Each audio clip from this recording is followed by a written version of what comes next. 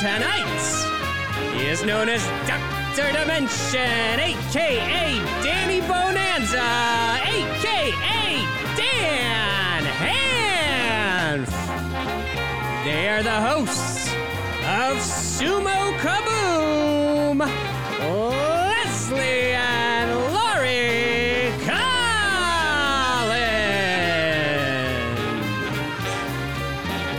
And I'm your host, the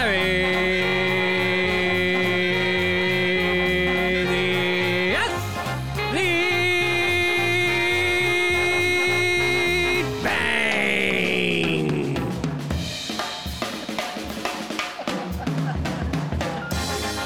All right, it is Thursday, the first day of July, 6:05 p.m. Eastern, 2021.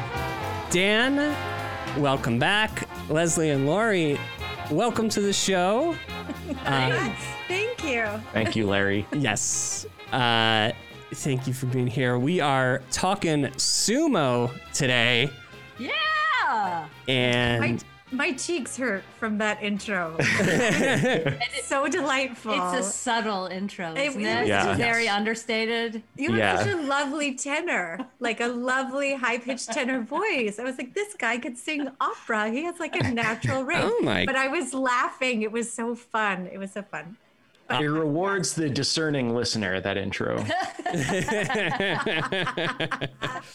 yeah, so no one, if you're listening, you can't skip ahead 30 seconds. You want to hear the intro. You do. Yeah. So, Leslie, Lori, why don't you tell us a little bit about your podcast and how you got into sumo wrestling? Oh, okay. What do you want to go first? Or you want me to go first? Okay, I'll go first. Sure. Well, okay, so I say it was more than 20 years ago. Like my first professional job was working at Tokyo Disneyland. And so I went and I lived in Japan for about a year. And when I was there, I saw a live tournament. And so when I came into sumo, there was a lot of hype because, especially for Americans, because I came in with Akebono and Musashi Maru, and Kunishiki was just coming out. So like we had two big, huge American Yokozuna, and I was in Tokyo and I was watching sumo. So Well, what were you doing at Tokyo Disneyland? That's really the important. I was singing big band music, like in a show called Swing and Sing and tap dancing. So it was like 4 Japanese and 4 Americans, and we did a whole bunch of like American standards, and we had like a 17-piece orchestra with us on stage. Wow. Like, Tokyo Disney does it better than any other theme park in the world. They have so much money, but it was a really, really fun time. I had like the best time in my life, like living outside the country and like soaking up all this culture and the people, and I just loved it. So, yeah. So, once I got hooked to sumo, it's also really easy to kind of pick up and understand, even if you don't speak Japanese. And I didn't speak Japanese at the time.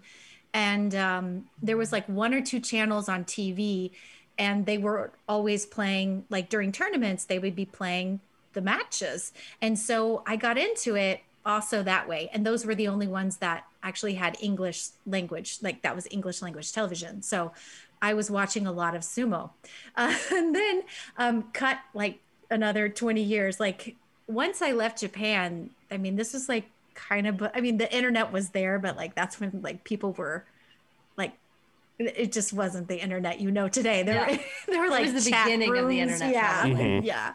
Yeah. So there was no way to watch sumo. And so really it was a few years ago, I got back into sumo because I saw when I was living in Los Angeles, I didn't have cable. And so I was just finding on like my Apple TV, there was this app called the NHK World News Network, and it had all this Japanese like cool programming. And so, yeah, I ended up watching sumo and getting hooked again in that way. That's my story of how I like started and like now kind of where I am. But Yeah, and I got hooked in. I honestly, I just walked through a room when Leslie was watching sumo. Yeah. And at first I thought, what are you watching? That is the weirdest thing I'd ever seen. And Leslie pointed me to Sumopedia online. And so I started watching, those little snippets they put out about what it is that you're watching. It's all these educational things. And the more I watched, the cooler it got. I always tell people sumo is like a little Russian doll, because you crack one thing and it leads to another thing that you're curious about, and it leads to another and there's so much to learn it's about like sumo. All history and culture, and like that's originally what drew me in. Is just I was fascinated by it, but also the sport's pretty easy to understand, but it's beautiful. And so but nobody, like my mom and dad would walk through the room and they'd be like, what is this? But I have to say, she got hooked when she saw Hakuho. Oh yeah. Like once so you Hakuho was my entry. Yeah. Once you have your wrestler, like you've picked your pony, like there's no I should say back. Mitakeumi was really my first love. But then I saw, and I can't remember which tournament it was, but it was a tournament where Hakuho went 15-0. And then I was like, this is guy? The most kick-ass thing I've ever seen. I am in 100%. Yeah. And so then when the pandemic happened, when COVID hit, we had just taken a class on how to podcast, how to like work the sound and all that kind of stuff. And so then we had like a full year to sit at home and do nothing else but podcast and research. I know what that's like. Yeah.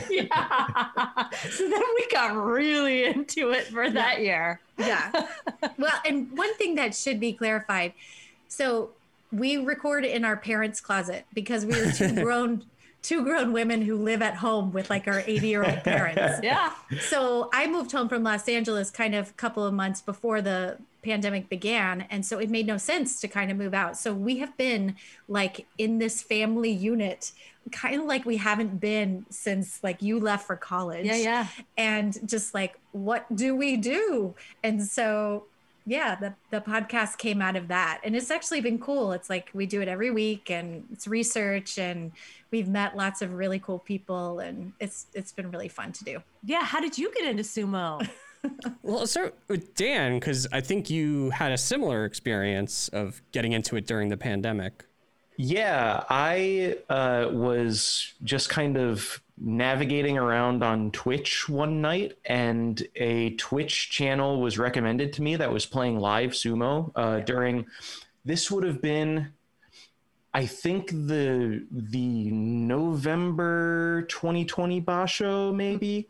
And I thought, sumo wrestling, that's cool. I'll watch that for a little while. And I clicked into it, and everybody in the chat was so enthusiastic, and they were just throwing out so much knowledge about what was happening, and people were asking questions and getting the questions answered. And I thought, this is great. I love this.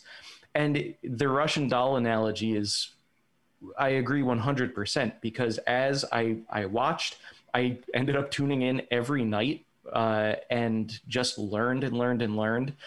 And I made a parody song about sumo for a friend of mine.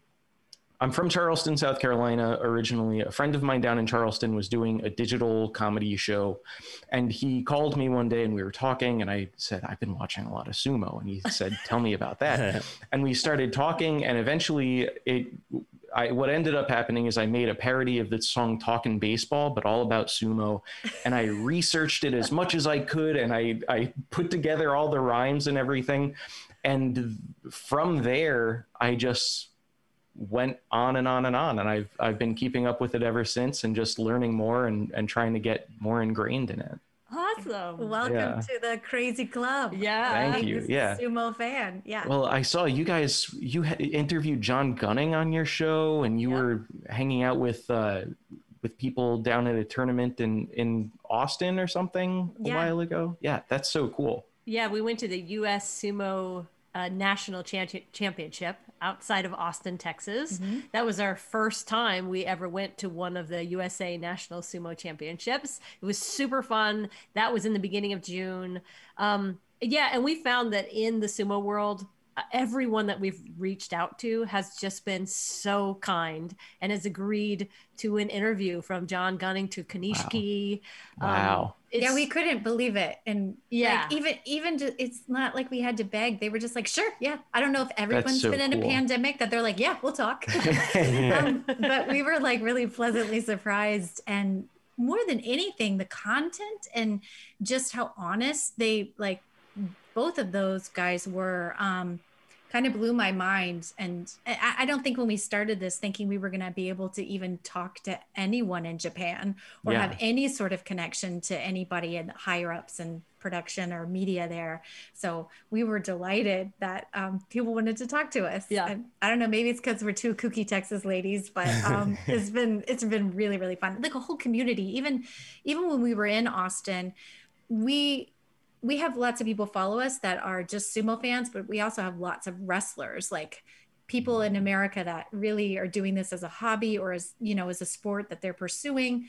And so we had never really been able to interact with actual wrestlers here until that moment in time. So that was what was like really, really cool about that tournament, is we were commentating, but also just meeting like all these people that were flying in from everywhere that had such similar passion and love for the sport. And it was like, oh my God, I'm in a room full of other sumo nerds. That's so cool. So That's so was really cool. fun.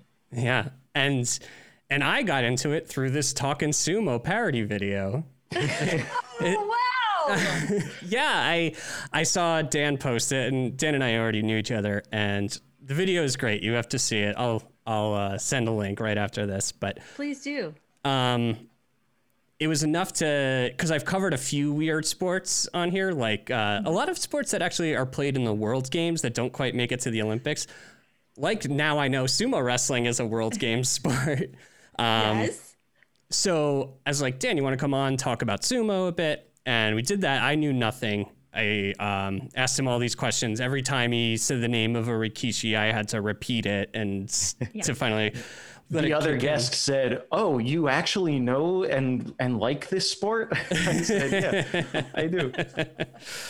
So, and that was before the May Boss show. And so it got me intrigued enough to watch the like recaps, the 20-minute recaps on YouTube, the Nato Sumo account. Yeah. Yeah. And it was like oddly more interesting than I thought it would ever be.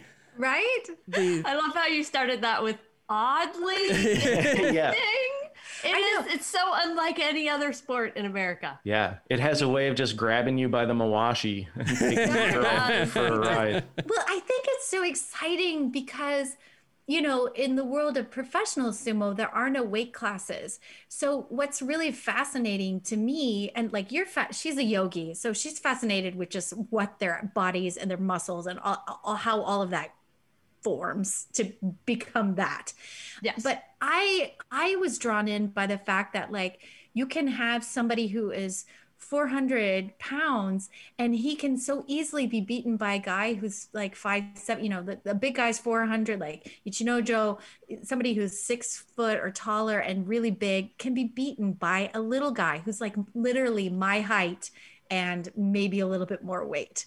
And so it's really like mentally stimulating to go like, how is he working the center of gravity for his opponent? Like, it's just so fascinating once you actually look into how the sausage is made, like how they make like those super quick bouts happen with the wins and losses. It's just fascinating. It's an onion to unpeel. Yeah, Is that yeah, another yeah. one? Yeah, Yeah, it's a Russian onion. It's onions Russian inside of onion, onions. Yeah. Yeah. Yeah. So, No, it's I'm the fascinating. person now, like just yesterday, I was watching, there's a Hakuho Haramafuji fight. It was 2017. It was another one where, was it 2017? Now I'm doubting myself on the year, but it was another one where Hakuho went 15-0. And on the last day he fought Haramafuji, and it was a long bout. It was like 90 seconds, which is very, very long in the sumo world. And to watch these two masters of this sport go at it, I got so fascinated. I watched it like 3 times in a row at how like they were each keeping their center of balance so low so that whenever one of them pushed, he could not push the other one out because he would just every time lower that center of balance. I'm fascinated by that. Well, also, and I'm fascinated. They're two Yokozunas, but they're both Mongolian wrestlers. Yeah. So I love to watch just the Mongolian style. You know, it's like grittier. You know, it's just years of bulk, which is the Mongolian wrestling. But because we did an episode on Mongolian wrestling, which is also like crazy fascinating. But to know that like who our best Yokozunas have been over the last 10 years have all been Mongolians, except for Kiseno Sato. But to watch them and how they fight is just, it's just a little, I think it's a little different, you know, it's just very well-rounded, but just like, you don't know what tricks are going to come out. So like, you at any moment. You know the guys' names now, right, Larry? Yes. Well, some of them. I know Wakataka Gage. Well done. You love That's a Wakataka great- Kage. Actually, his name. Dan- And his Yeah. brothers, Waka Botaharu and Waka Botaharu, Wakataka Kage, Wakataka Moto. Yeah. They're three brothers. They're all wrestling right now, and they all have great names. You know Terunofuji, then obviously. I do. Yeah. Teruno Okay. Fuji had a great May. Yeah. I loved watching him last spa show. So let's actually talk about Teru's May, because I haven't talked to anybody since watching it, and Because you can't talk to anybody about it. To be honest, like nobody, Right. they're like, what sport? Yeah. You can't like pick up the phone and be like, "Did you just see that fight?" Yeah, there's no like Ringer sports page for it. Yet. Not yet. Not Yeah. yet. That yeah. Hopefully There that should will be. come. Yes. So he starts off, he's going undefeated, right? He's like 10-0 at a certain point in this 15 match basho, and I think it was his 11th fight, he seemingly wins, but his hand just kind of brushed against the hair of his opponent. So they review it, and it's a DQ, and it's very controversial. Like, I remember seeing It's a a Dairy note. Queen. It's a Dairy Queen. Yeah. But The old Blizzard maneuver. God blizzarded. No, I just wasn't familiar with that. Does that mean disqualified? It does, yes. Okay. I don't know what they call it in sumo. Is there a certain term for that? Yes. I'm Yeah. sure there is. Yeah. I just know that in Texas, DQ is always DQ Dairy is Queen. Dairy Yeah. Queen. Like, he got a Dairy Queen. Oh, that sounds yummy. Yeah, I Yes. think I'm trying to think where I say DQ for disqualification. Is it football? It's probably from pro wrestling. Not this amateur sumo stuff.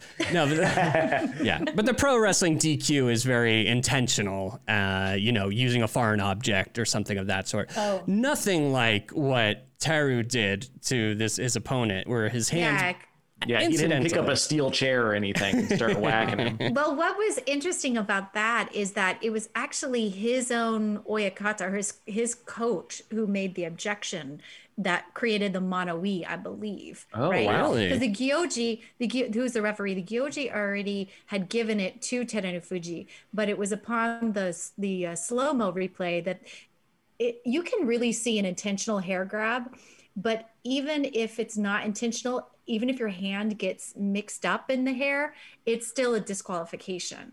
And I believe it was his coach, who was a sideline judge called the Shimpan. I believe was the one to put up his hand. So he was the one to object to it. And then once they did the Mono-ii meeting in the middle, they reversed it because they could see that there was the objection. But I don't know if you know this, wrestlers actually, doesn't Hako have the ability to object as well? Like, I don't know. I've never heard of that. If they do, I've seen him object before. Didn't I see him object?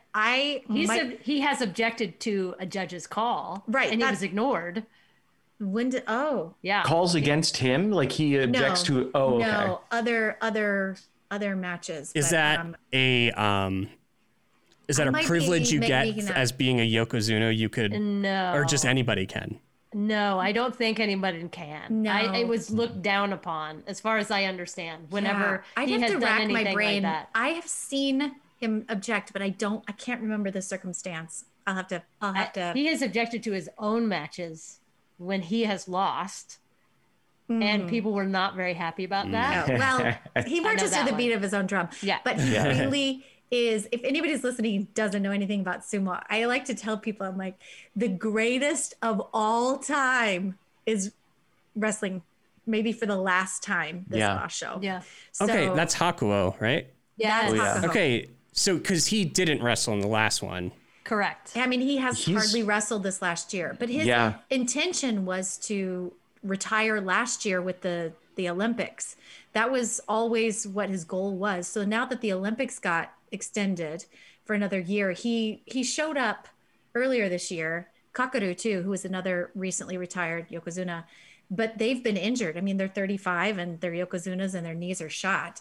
So he has been hanging around and like tempting us that he's going to show up at each basho. But this is the one where he's going to show up, and who knows if he'll make it the whole time, but like this is it. The last time he made it through, he won. Yeah. Last time he made it through an entire tournament, he won. So He's still he can so still good. Like Yeah. he's he can that still much deliver. better than everybody else. Like that- just wait until you see him in action. You have not seen anything like it. well, I mean, him with a bum knee, like after just having surgery, is just so much better than just any of the top wrestlers. He's just that good.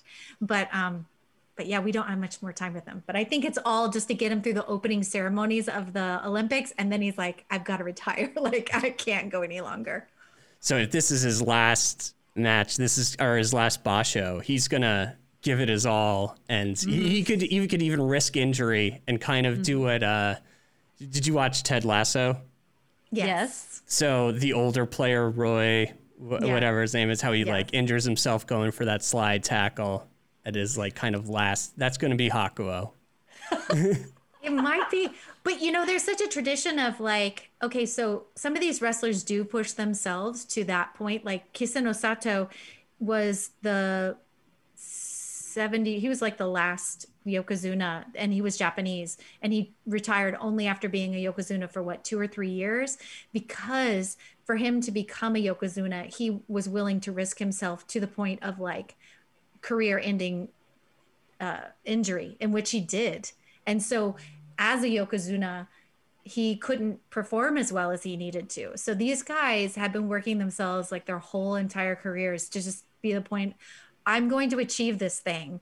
I'm going to go out on top. I will friggin' ruin my body like forever for this moment. It's nuts. It's crazy. In a lot of ways, it seems like that's kind of the position Terunofuji is in right now too. He's a time bomb with those knees, but he's like grasping for the Yokozuna potentially soon.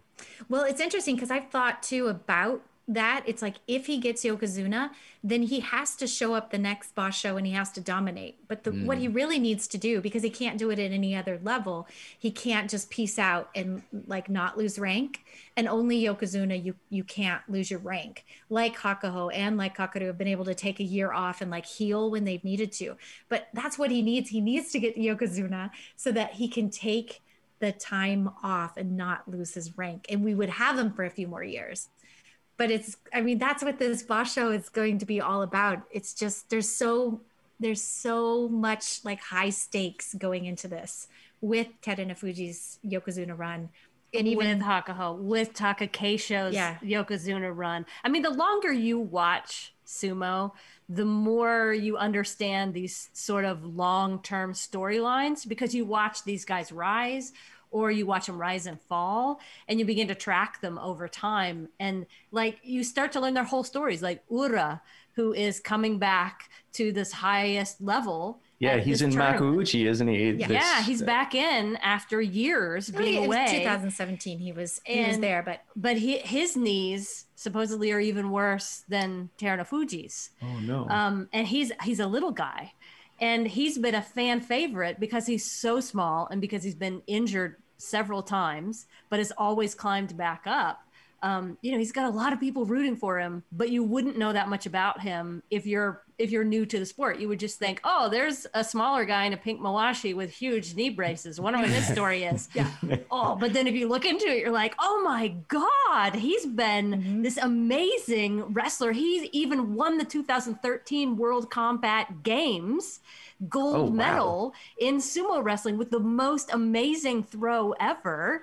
And he's come up to the top division several times and gotten injured every time. And he's going to meet the same two guys that injured him the last two times he was up. Oh my God. It's like very all dramatic. of that.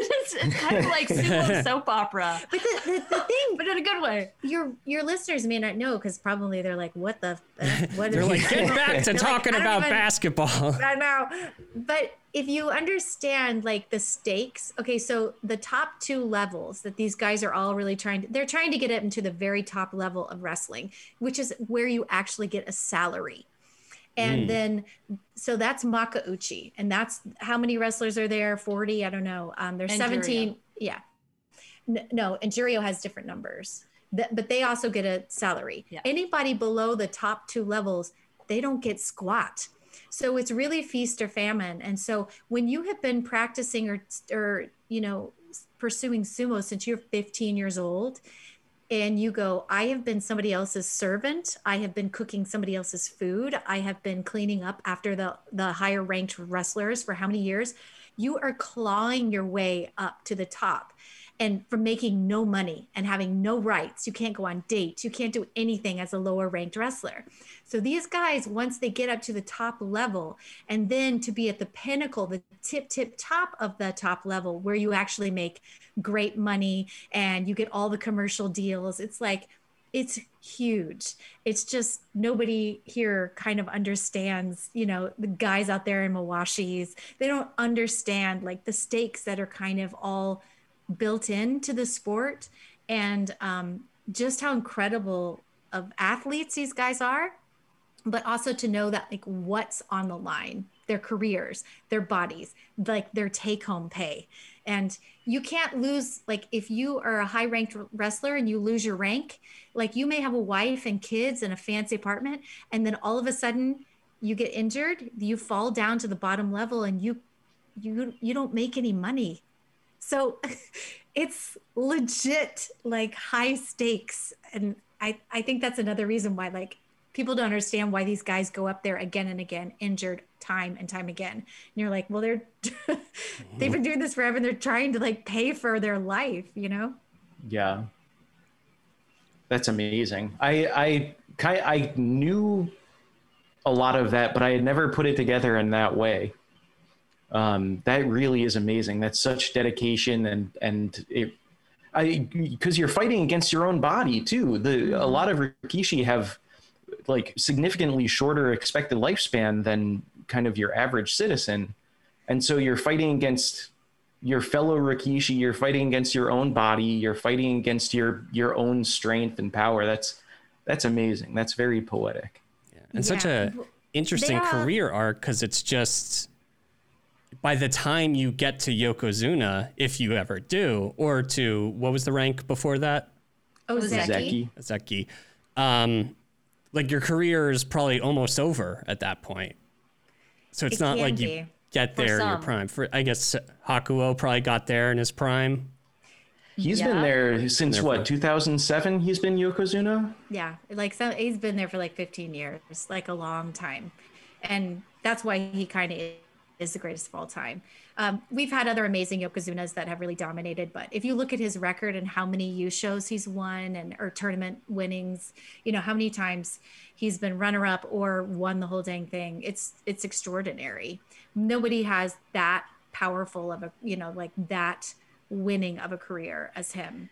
Yeah. Well, and the difficulty of actually achieving those highest ranks in Makauchi, that's what makes Terunofuji's story so amazing, because he was an Ozeki, and then with his injuries, he fell down to the very, very lowest ranks, was out for a long time, and he just went down rocketed to like the bottom, where you have to unsalaried. start back over, and you're like fighting 12-year-olds. Yeah, you're fighting kids. So you're really literally fighting 15-year-olds who just signed up for sumo. But then he fights his way back up. He wins a tournament from Maegashira 17, which is basically last place Of the top division. So he wins there, and everybody's shocked. And then he just keeps rising and rising and rising, and everybody's sort of waiting for his knees to blow. But he just got his Ozeki status back, which means yet again he is one of the best wrestlers of any man in the field. Not just once in his life, but twice. He came back up to that highest level. And now in July, he's fighting for that chance to become the top dog, Yokozuna. And if he doesn't make it now, chances are pretty rare that he'll make it again, because you've got to get 2 wins in a row. Oh, is that the deal? Yes, you have to win 2 tournaments in a row or the equivalent to be able to become Yokozuna. So it's super difficult to do. It's really common for like one guy to win this tournament and then another guy to win another one. But for the same guy to win 2 in a row or the equivalent is so crazy difficult. And if he pulls it off, he'll end up being the sole Yokozuna, assuming that Hakuo retires. Right. Yes. That would be such an incredible thing to pull off. And Unless Takakeisho can also get the equivalent this time, and then there is a chance that we'll have 2 Yokozuna being promoted. It's slim. But chances, it's possible. But it is possible Hey, technically. anything can happen on Yo-Yo. Well, they're going to be needing Yokozuna, and there have been time periods where there's not a Yokozuna, but I think people want new Yokozuna. Mm-hmm. It is amazing with as ancient a sport as sumo is, at least relative to other sports that are still being played in the modern times. It's how incredible that we're seeing the greatest of all time now. How amazing is that? Yeah. How fortunate are we? Yeah, I know, it's pretty cool. I'll just be sad to not have him around. I mean, he hasn't officially announced his retirement, but the guy can't wrestle forever. But it is amazing when you see him in even in top form or not even top form, just how easy it looks to just toss around these other 500-pound dudes. I know. It's just simple for him. It's really remarkable. But yeah. So Teru, so he won the last Basho, and that was a pretty incredible victory because he tied Takakeisho, and that was in the 15th match. Takakeisho beat him so they ended it in tie. Yes. And was the match they had right after? It was just maybe 10 minutes afterwards, there. Yeah, because I see him doing. I'm not. I don't speak Japanese, and I had never watched a Basho before, so I'm watching this as he's kind of doing a lap around the arena, and for this playoff match, and it was so thrilling. And on top of that, now he has a chance to become a Yokozuna from this whole redemption story. And wouldn't it be amazing if his match that maybe clinches the victory in this Basho is against the greatest of all time, Hakuo? Yes, you just gave me goosebumps. Yes, that is the matchup we're all dying for and it's dreading literally, at the same time. It's like the passing of the torch. But would the question is it's completely within Hakuho's power to either let it happen or not. I mean, the question is would Who will win? I mean, I don't know. I could see it going either way, that Hakuho, no matter, he's that good. Even injured, he could easily take Terunofuji out. But Terunofuji said in an interview this last week, they were like, what is your goal? What are you wanting to do? And he said, I want to become Yokozuna. That would be amazing. He said, I've done what I wanted. I became Ozeki, but I'm still aiming higher. And they were like, who are you dying to fight? And he got a funny look on his face, and he was like, Hakuho. Yeah. That's the guy. Has he ever fought him before? He has. Yeah. Okay. Yeah. But I mean, if he was to be a Yokozuna and beat Hakuho, I mean, that's the Rudy moment of the whole, the whole story. I'm not sure I'd ever think of Terunofuji as Rudy. And and the other Yokozuna will carry him off the dojo. Yes. I always find a Rudy moment in anything. I can always tie something back to Rudy. What a great movie. I love Rudy.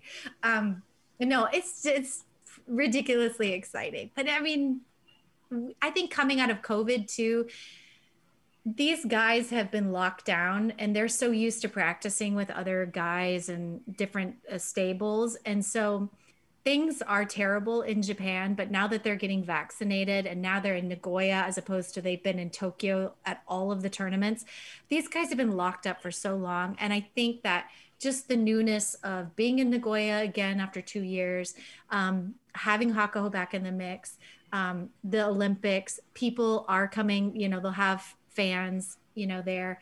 It's going to be really exciting, I think. I'm super pumped for it. Do you know, is sumo always in the Olympics, or is it just kind of special this year because it's in Tokyo? No, it won't be part of the Olympics. Oh, it won't be even part of it? Okay. No, because there is no professional female sumo wrestling. Right. Uh-huh. So you have to have, in order for it to be an Olympic sport, you have to have men and women be able to compete in it. And right now, professional sumo is only available for men. Yeah, women are forbidden in the dojo. Yeah, we can't even step in the ring. Because we're so dirty. We just ruined the place just with your Anger is the lady- spirits, I guess. our lady selves. Yeah. Yeah. No, but amateur wise, that's what the tournament that we went to, and that's why it was really interesting, because there were women who were there, and the numbers are lower here. But if you are tracking amateur sumo all over the world, Russia, Eastern Europe, they're training up their ladies. Yeah. And so when the ladies can get all trained up, then the men might actually get to compete, because the key to getting sumo into the Olympics is the women.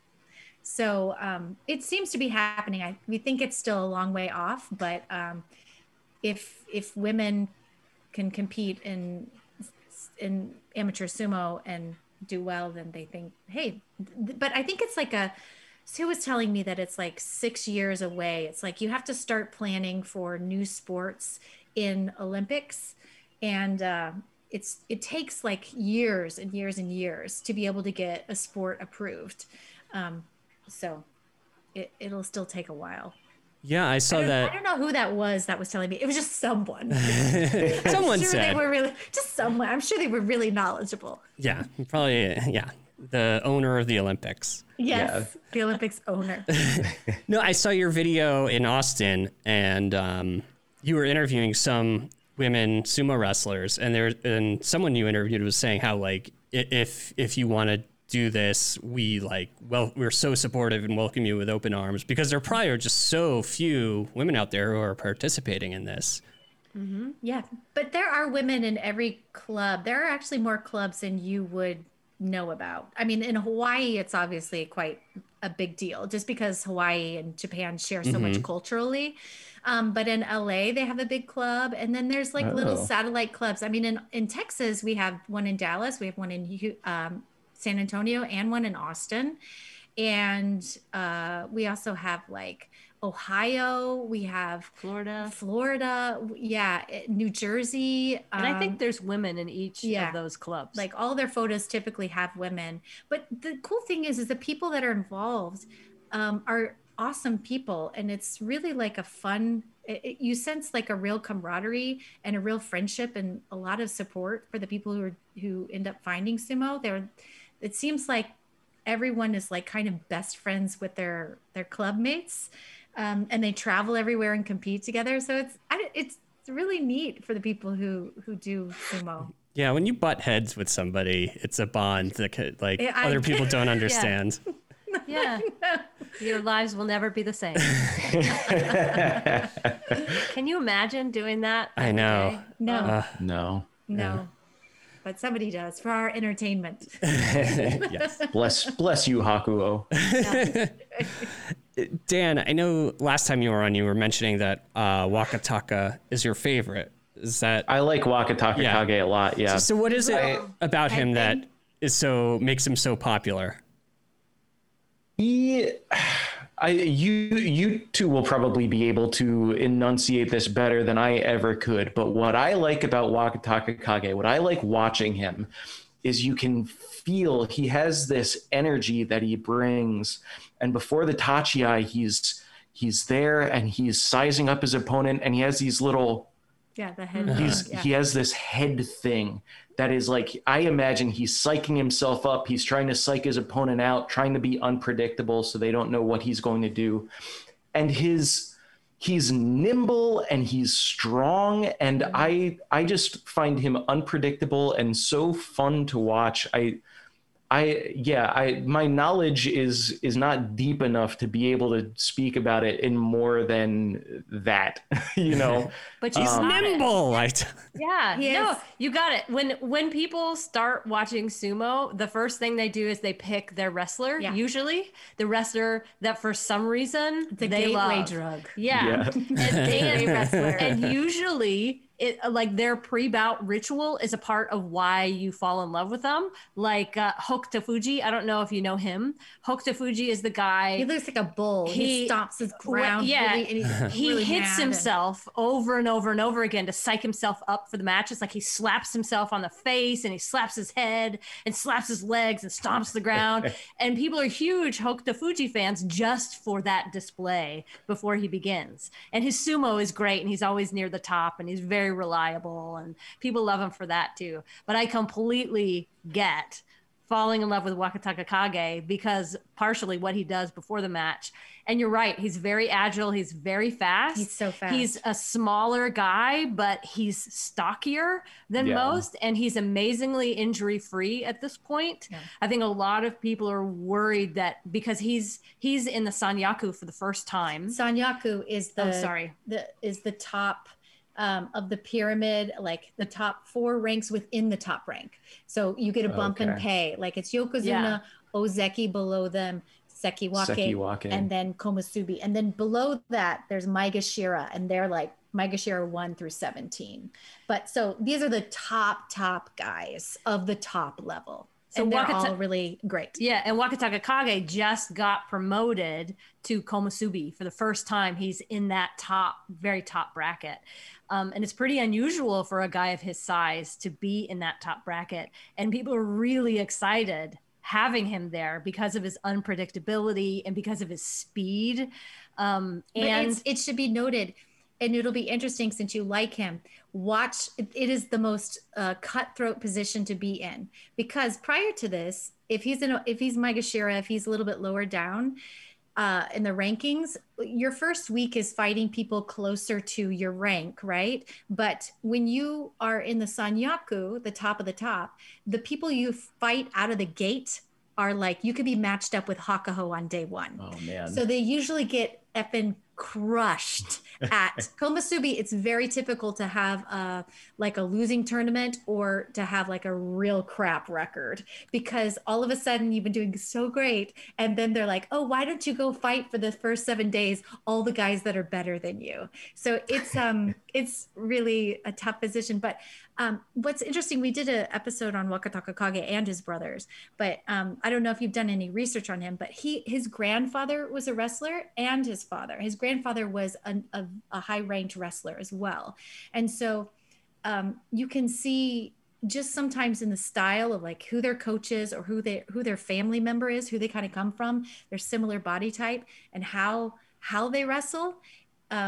Sometimes it's a reflection of who came before them. And so I love to watch the little guys, and especially who they are coached by, to see if it's a similar style of a wrestler. Like to be taught by somebody else who's 5'9" and you're 5'9", you're going to have a similar coach and a coaching style. And I think I'm not sure who his coach is, I forgot, but he definitely fights like a little guy, like super fast, super feisty. And but I like him because he likes to take his opponent straight on. Yeah. He doesn't do a lot of the leg picks and stuff like that. He goes right in, and he fights like a bigger wrestler. Yeah, and he's got great footwork. He does not seem to lose his footing. Yeah. And that's pretty amazing for a guy of his size, fighting men that are like, 8 inches to a foot taller than him, Well, and conversely, you've got someone like Enho, who he traditionally He's Yeah, teensy. he's tiny man, like a normal sized man you would see just walking Walking down around the somewhere. street, yeah. Yeah, you would just smell some onions on the street. And, Like, that hey, smells who's delicious. oh, it's Enho. Hey. And from what I can tell, just following Enho the past few, I guess, year or so, he does traditionally very well in Juryo, and then when he makes the leap to Makuuchi, he gets destroyed and he gets injured, and they just knock him around. When he first arrived in Makuuchi, he did pretty well. He was very exciting to watch. And I think that's because all those wrestlers just were like, you're new to me. And then I think they figured out in time, oh, this is how you beat him, because he does come in so low. He's literally buried in their crotch or their belly. And some of these big wrestlers who are like 6'2" or 6'3", like, they're already bent over in half. Their gravity, their center of gravity is already so off kilter fighting him. So I think the first time out of the gate, he really baffled a lot of people because he's in Hakuho's stable anyway. So he's been kind of coached and trained by him as well. Him and Ishiura, both little guys, are in. I love Ishiura. I know. Ishiura is jacked. He's so muscly. So buff. Yeah. Yeah. We love his buns. Yeah. Amazing buns. He's got the best buns in the biz. We say it all the time, but he really does. But he has struggled too. And when he made his appearance, I think he did better. But then, the further they stay in Makuuchi, the other guys like kind of have more experience wrestling in them. And they're like, okay, I know how to dispose of this little guy. Well, and like I said earlier, it is pretty common for those smaller guys to do okay at like Maegashira 17, 16, but they get promoted up until they run into the wall of big, huge, strong men at that the are also highest. fast. Yeah, at the highest ranks. And then unfortunately they get injured because they're not strong enough. So that's, it's always the conundrum with sumo is like, how much weight do you put on so that you can actually fight these gargantuan men at the top? Or do you stay skinny and small and remain fast? I don't know. And the guys at the top are also the big guys. They also lose weight trying to find their perfect weight, because when you get too big, you have not much mobility. And then like, if you go over and you're really large and really tall, you're going to get hurt in the same way. So they always kind of seem to be working towards the right weight to fight at. So it's always interesting to me. So who's the wrestler that you hate? Most people have a wrestler that they can't stand. The wrestler I hate. I to be honest, I don't know if I'm hating on anyone yet. Okay, good. I don't know if I have developed that kind of rage inside me at this point.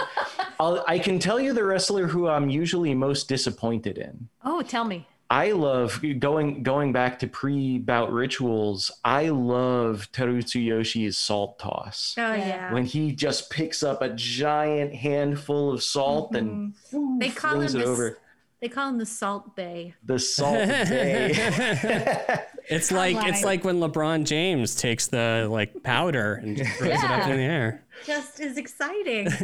I always like watching. I get excited. Oh, Terutsu is here, and he just kind of hasn't delivered the past few times I've paid attention to him. What was that?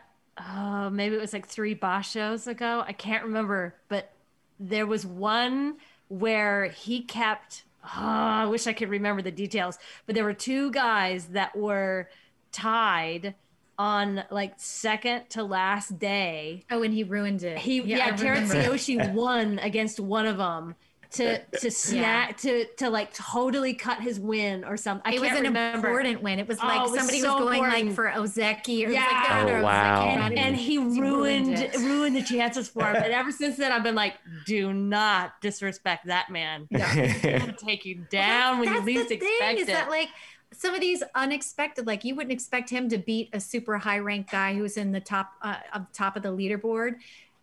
It may have been like Ted Inufuji. It was somebody. No, it's like Taka Keisho or something. Maybe, but it's like it's exciting when you see somebody, because they're extra amped. They're like, I'm going up against the guy who's on the leaderboard, and I know that I don't have a shot. I'm just going for my Kachikoshi. And then they beat that guy, and then that guy is now tied for first or has been bumped to second. And so I do kind of like it when those things happen. Yeah. But they come back for revenge. Those guys remember. You'll see it in the next tournament. Does every wrestler, do they fight every wrestler who's in the Basho, or is it they just fight kind of the people who are in their class? They fight around them. So there's a thing called the Banzuke that comes out 2 weeks before every tournament. And it's a list of ranking where everyone is on that system, from the highest, Yokozuna, to the lowest, Maegashira 17, in that top division. The Banzuke and also, actually, it lists everyone in every division. It even lists the hairdressers and the gyojis, the referees. It lists everybody. Everyone. The Japanese love to rank things. Yeah. Oh, they rank the hairdressers. Yes. Yes. Legitimately. Wow. They do. Yeah. But depending on where you come in on that list, let's say you come in, say, Maegashira 10, then you will be fighting people like four to six ranks above and below you. So you would be fighting people like Maegashira 4 to Maegashira 16 or 17. But then unless you do really well, and then they might bump you up. Yeah. Then you start, like we had Tokushoryu, who was in last place, and he was up from Juryo, and like unexpected. Everyone was like, oh, he's just new to the upper level, expecting nothing from him. Well, the first week he's fighting guys that are lower, Maegashira 17, 16, but then as his record goes on and he has like 7 wins and like no losses, they start putting him with other guys that are higher up, until at the very end he does go up against the Ozekis and the high ranks, and he ended up winning the whole tournament by doing that. Wow. But his first week was easier than somebody who is perhaps at Wakataka Kage's level, where the first week out of the gate he's already fighting the top dogs. Yeah, that's what I was wondering, if someone at a lower rank could win a Basho because they have an easier schedule, but I guess they harder. fix it a little bit by bumping them up levels as they start winning. Yeah. Yes. They start rearranging. And they also like put people together. They're like, we want to see these people together. Like, it'll be interesting when they put Takakeisho and Tada Fuji together, if they'll do it in the beginning or, wait. But I don't know how they do it behind closed doors, but there's a whole team of people that are smoke-filled rooms. Yes. Yeah. That are lining up the matches. Big empty containers of Chanko Nabe littering the floor. Who knows? So no, it starts to sound very technical as we explain it, like all these lists and ranks and things like that. But I do want to stress, in case anyone is listening that has not watched sumo before, like sumo really is, to me, it's exciting because it's huge men, huge trophies, huge falls, huge macaroons. It's exciting. Yeah. Right? It can be that simple. Yeah, it's the first guy that touches the ground with any part of his body other than the sole of his foot, or stepping out of the ring. Yeah, he loses. Right. And the most bouts are less than 2 seconds. Yeah. So you could know nothing about the sport and watch it. Yeah. But you can watch it in English. Like we watch the highlights on NHK, and that's all English, all commentary. I mean, because we do the podcast and keep up with it, we watch in Japanese but when we first started, we watched all in English just to be like, what's going on? But even without that, you could still see how the sport works. Yeah, the Twitch stream that I first started watching sumo on, they would play Juryo, and it was all Japanese commentary, and then they would have an NHK English language correspondent narrating, what's his name? Murray. Murray, yeah, I love Murray. the number 1 ranked announcer. Yeah, he's on his own Banzuke. That's right. Again, people have their favorites for the announcers. Yeah. I like Hiro. I love Hiro. Hiro, yeah. Yeah, Hiro, like he has some choice like phrases that he calls Ichinojo the Mongolian behemoth, but he also says like, and that's all she wrote. He yeah. all the time. And it's the greatest. But he also comes up with like some original ones that are just delightful. You never know what he's going to say. I adore him. It was either, I can't remember if it was Murray or Hero who called someone Seki Wacky. Oh, really? Oh, that was very Seki Wacky. That sounds like Hero. But I don't know. But they're all really knowledgeable and they're fun to listen to. And they do a good job of saying half, Japanese terms, for the people who do know sumo, and then also half like explaining. They'll say gyoji or referee. They'll say that every time. And when we interviewed John Gunning, he explained what that was, what that experience is like being a color commentator and how they have to have a fine balance to please different audiences, the brand new people that they don't want to run off, and then the people that do follow sumo that are really engaged and know exactly what is going on. They have to explain some difficult things, and I think they do a really great job. I agree. If you have that kind of spark or fire that you're interested and you want to learn more, it is surprisingly easy to get a base level knowledge and then kind of go from there. Yeah. Or listen to us. Yeah. Or listen to you. Sumo Kaboom. I like to think that talking sumo is a pretty good primer for any English language. It was for me. Dan, speaking of your primers, I know you've prepared something for us. Oh yeah, I have prepared a little poem here, kind of in the style of Mike Myers from So I Married an Axe Murderer.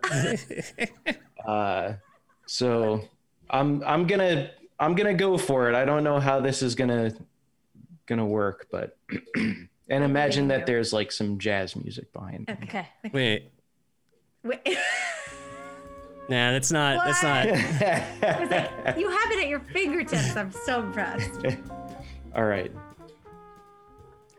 Hakuo, Hakuo, Hakuo. Mongolian man, the best in the land. You might be forced to retire.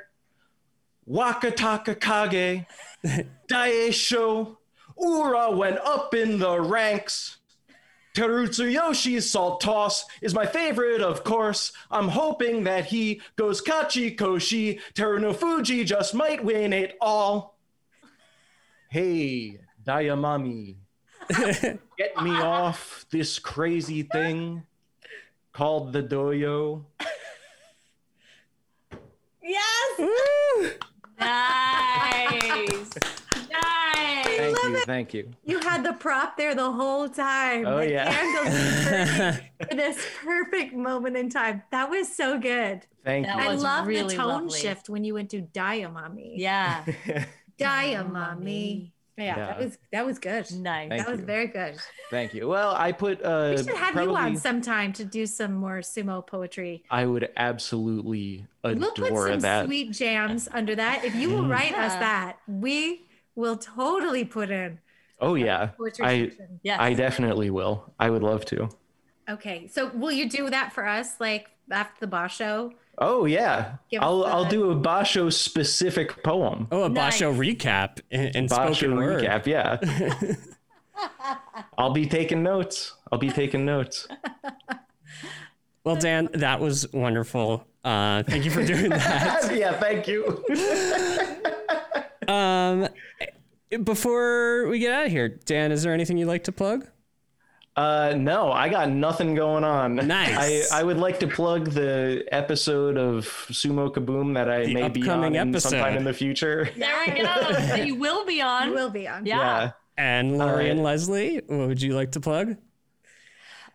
We have a podcast called Sumo Kaboom. You can go online. You can find us wherever you get your podcasts, or you find us on the socials. We're usually at Sumo Kaboom. We usually do a bingo game We with do every a bingo tournament, game. but I'm only saying usually because our bingo cards are all gone They were already gone for in 24 hours. Yeah, they Wow. go fast. We have between 250 and 350 people play bingo with us every tournament, and it keeps growing. People all over the world Yeah. play play Wow. Kachikoshi Bingo. It's super fun. If you want to play with us in the future, you can find all the info on that on our socials or online. Yes, it's or super just- fun. Yeah, you can sign up for our email list because we will never email you except for bingo cards.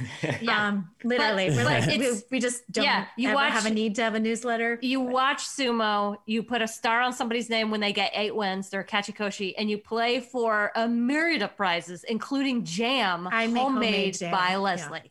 Oh my God. You know, I gotta win this. I know it's a really lame prize, but No, not at all.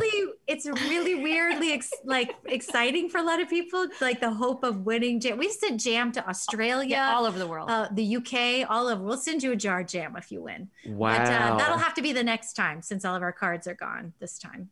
But That's got, I mean, it's got macaroon connotations, right? Exactly. yeah. And then the worst card is they get a T-shirt. I'm going to give you a special thing to look up. Do you know who Takami Sakari is? No. Okay, so Takami Sakari is the best hype man in sumo you've ever seen. All you have to Google is okay. Oh, I'm sorry. I have to go to work. But But I want you guys to continue this story. So you guys continue talking. I'm just gonna go off. Bye. Bye. it's Bye. it's a Takami Sakari T-shirt, and if you look, you Google Takami Sakari, it's